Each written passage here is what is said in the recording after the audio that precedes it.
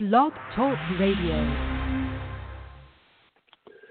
Hi, everybody, and welcome to another edition of the Bird Brains. I'm ex-Eagles tight end Ken Dunnick, along with my partner, former Eagles beat writer Mark Eckel. And we're going to talk a little bit about Eagles football. They fell short at Pittsburgh, but I want to remind everybody that this podcast is brought to you by Jersey Man and Philly Man Magazine, the only men's magazine in the Delaware Valley. If you'd like more information on our Legacy Club Business Network, please contact me at 856-912-4007 or email me at ken@jerseymanmagazine.com. So, Mark, the Eagles went to Pittsburgh. I thought it was a tough matchup for them, and they played, I thought, in my estimation, a little bit better than I expected for a couple reasons.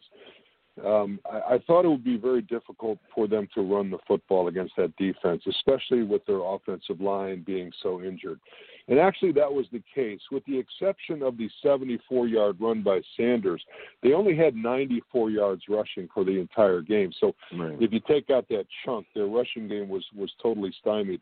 I thought their offensive line protected Carson Wentz relatively well.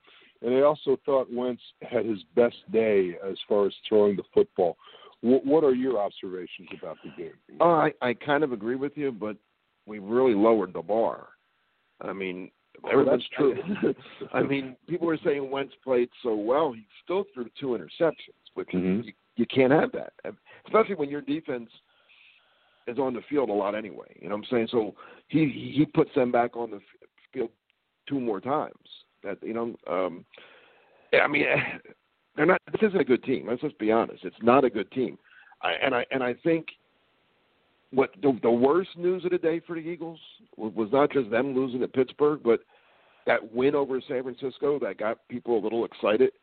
It might not have been such a good win since Miami went to San Francisco and took them apart. Well, maybe the Niners aren't. Maybe the Niners just aren't good either.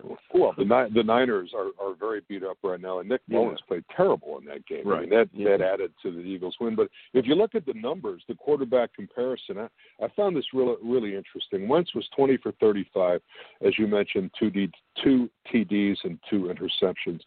Ben Roethlisberger was absolutely surgical back there in the pocket for Pittsburgh. 27 for 34. 239, 3 TDs, 0 interceptions. And when you look at him back there, I mean, he's just a cool customer. He's a savvy veteran quarterback who knows what he's doing and plays with a confidence. And actually, he called that route, singled up Claypool against Gary, and won the football game for him. He saw that coming, and actually I think he called the route at the line of scrimmage. And that's a really good play by a veteran quarterback. Yeah, I mean, I'm a big Ben Roethlisberger fan. I think he's a Hall of Famer without question. I think he's one of the best quarterbacks in recent years. I mean, I don't think he gets enough credit. I mean, he's won 2 Super Bowls. He's been to 3. I'm a big fan of Ben Roethlisberger, so I wasn't surprised. And again, he's going against an Eagle defense that wasn't really prepared. I mean, they weren't. And we've said this many times. Eagles linebackers, they don't care about their linebackers, and they play like they don't care about their linebackers. They simply can't cover fast receivers, whether they're tight ends or wide receivers. And they don't make any plays. They can't do it. Well, their defensive scheme at times comes into question. Now, I've looked at that play 100 times. I can't tell if the Eagles were in straight defense or nickel or dime on that last touchdown pass to Claypool. But certainly matching up a linebacker against a receiver that's a threat down the middle is just a bad design, in my opinion. And what I mean, Doug was asked about it after the game, and then on Monday, and Schwartz was asked about it during his press thing on I don't know if it's Tuesday or Wednesday. And they gave Ben a lot of credit, which he deserved. But my thing is they all admit it. Yeah, Ben did that. I think the Eagles should have taken a time out there and straightened it out. There was enough. You know what I'm saying? Like why not? When you see Geary's lined up against Claypool, this isn't what we want. Well, it's not necessarily. It's not when you play cover 2, which is what the Eagles were in that play. it's not necessarily, you don't know who's going to go down the middle until they start the route, okay? But you have to understand that if they do send a wide receiver down the middle, you don't have anybody that can cover him. Now, Gary, who does not cover that well to begin with, play in front of him. If he's got middle responsibility, there's no way you can let a wide receiver behind you in that situation, which is what he did, and that's why the Eagles lost the game.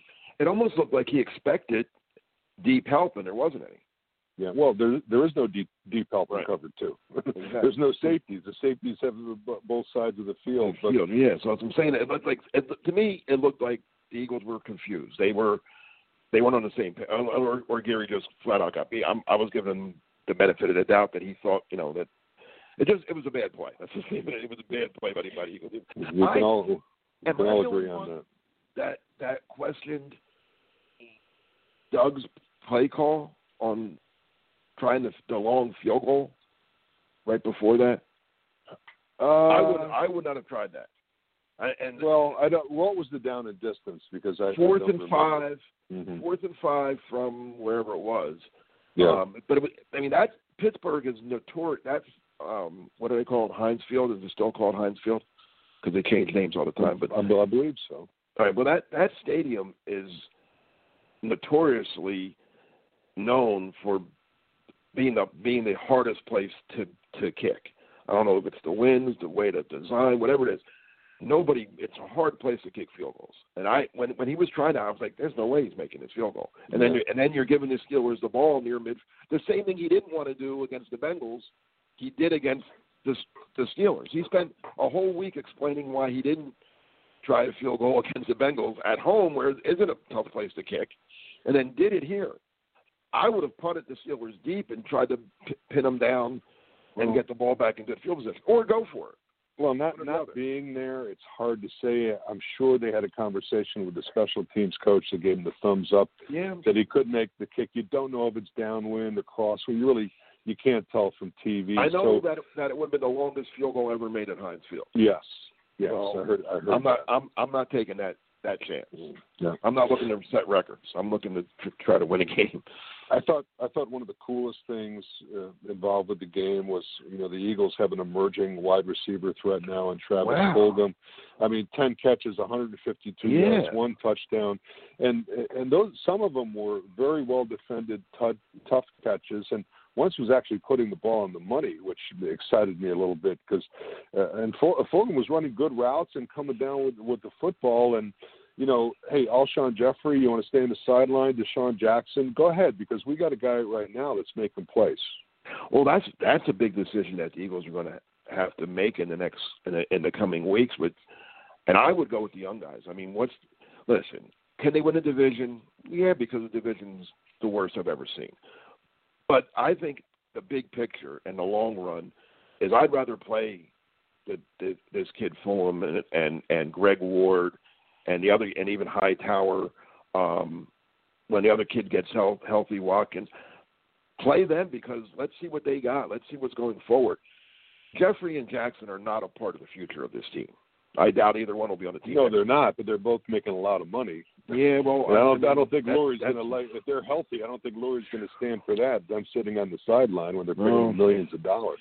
All that's going to do is stop the progress of the young guys, which I think is more important right now. I think they're both going to be offered up to any team that'll take them at the trade deadline. Now, if they can find somebody that wants either one of those guys, good luck. You're not going to get much back, but that would be the ideal situation, is to dump both of those guys and their salaries and move on, because that kid. Now, I was going to ask you about him. I know you do a lot of CAA games. Did you see him play at Old Dominion at all? I remember his name, but I don't remember necessarily anything about him. Of course, when I've been doing this for 25, 30 years, and you see so many players that it's hard to pick one out. But the name certainly rang a bell with me. Hey, you want to talk a little bit about Eagles injuries? I thought the offensive line played respectable. Actually, I was pretty excited about the way Mulata played at left tackle. Lane Johnson's got a problem. He's got a chronic ankle. He's not practicing. the offensive line continues to be a soft spot, and I, at this point, I don't know what the Eagles do about it. They go with what they have, I guess, right? I mean, what else can you do at this point? No other choices. I guess they have that other guard who they signed a few weeks ago, Jamal Brown, who they keep asking Doug about him if they're going to get him in there. But I don't know. It's a tough question. I mean, while we're on the subject of injuries, let's look at the Eagles' injury report this week. Now, Sean Bradley out with an illness, doesn't practice. Fletcher Cox is out for personal reasons. Now, listen. I'm not going to pass judgment on that because I don't know the situation. But it better be a very serious family type of situation for him to miss a practice. A team is 1-3-1. And your defensive leader misses the most important practice day because of personal reasons. I want to know what those reasons are. I don't think we'll ever find out. No. But certainly Doug Peterson, I guess, put his stamp of approval on it. Sure. Marcus Epps, safety, out with a rib.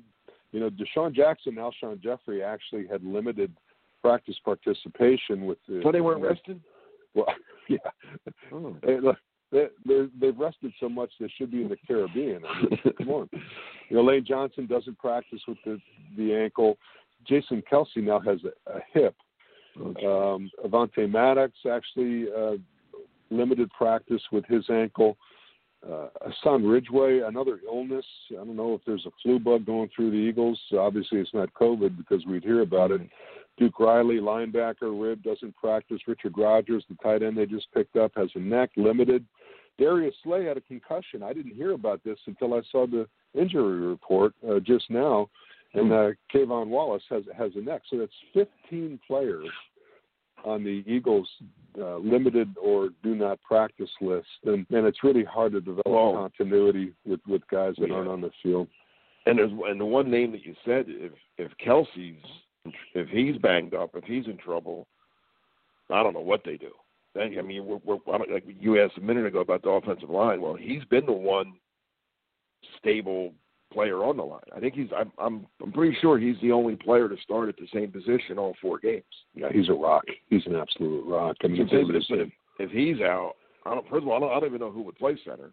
Yeah, me neither. They have a backup center, but I don't know who it is, and that would be scary. Because then you're, oh, man. I mean, he makes all the calls. He does. I'm sure he's been a big help to these young guards. If he's out, Baltimore's going to have fun. I want to play defensive line for Baltimore this week if he's out. They may have fun anyway. Hey, the Eagles make a curious roster move. They waive recent draft choice Casey Toohill, who impressed them in camp. I'm not exactly sure what's going on there, but it just seems a curious time. To waive somebody. Maybe they're trying to fill other positions. Let's talk a little bit about Baltimore. He got picked up, by the way, too. He got picked up. Oh, did he? I didn't see that. Okay. Washington claimed him. Interesting. So let's talk a little bit about Baltimore. How are you going to defend Lamar Jackson? I mean, you got to spy him. I was going to say. And you have to spy him with a defensive back because the linebackers won't be able to catch him. So that means you got to play nickel and dime all day long, which means that the running game is going to be prevalent for Baltimore. Do you see a scenario where the Eagles can be successful against this team? No, I really don't. I mean, I hate to say it like that, but don't I mean, anything can happen. Anything can happen in football. We both are around long enough to see games that you thought, a team couldn't win, and they find a way. I mean, let's put it this way. There's no margin for error. The Eagles, they can't turn the ball over, number one. Wentz can't throw 2 interceptions. They can't fumble. Because that's just good. They're behind the 8 ball when the game starts. If they give Baltimore the ball a couple of times, then it's going to be a blowout. So they have to They have to be flawless offensively in terms of turnovers. Same with penalties. They can't have stupid false starts or they can't jump off sides. With again going after Lamar Jackson can cause all kind of problems there. So they have to limit the penalties, no turnovers, and the defense has to get a couple turnovers. You're saying the Eagles, they got to play a tight game like the coach used to play. Play it tight, boy. Hey, I assume you don't want Le'Veon Bell on your team? No, they don't need a running back. That's the least of their needs, right? Okay. Well, I don't mind. we'll be back next week. Hey, I just want to mention that Okay. I'll be doing the Temple game for ESPN this weekend. Tune in if you can. And What next time? week we'll be back with the Bird Brains, 12 noon on Saturday. Hope to see everybody there. Take care, y'all.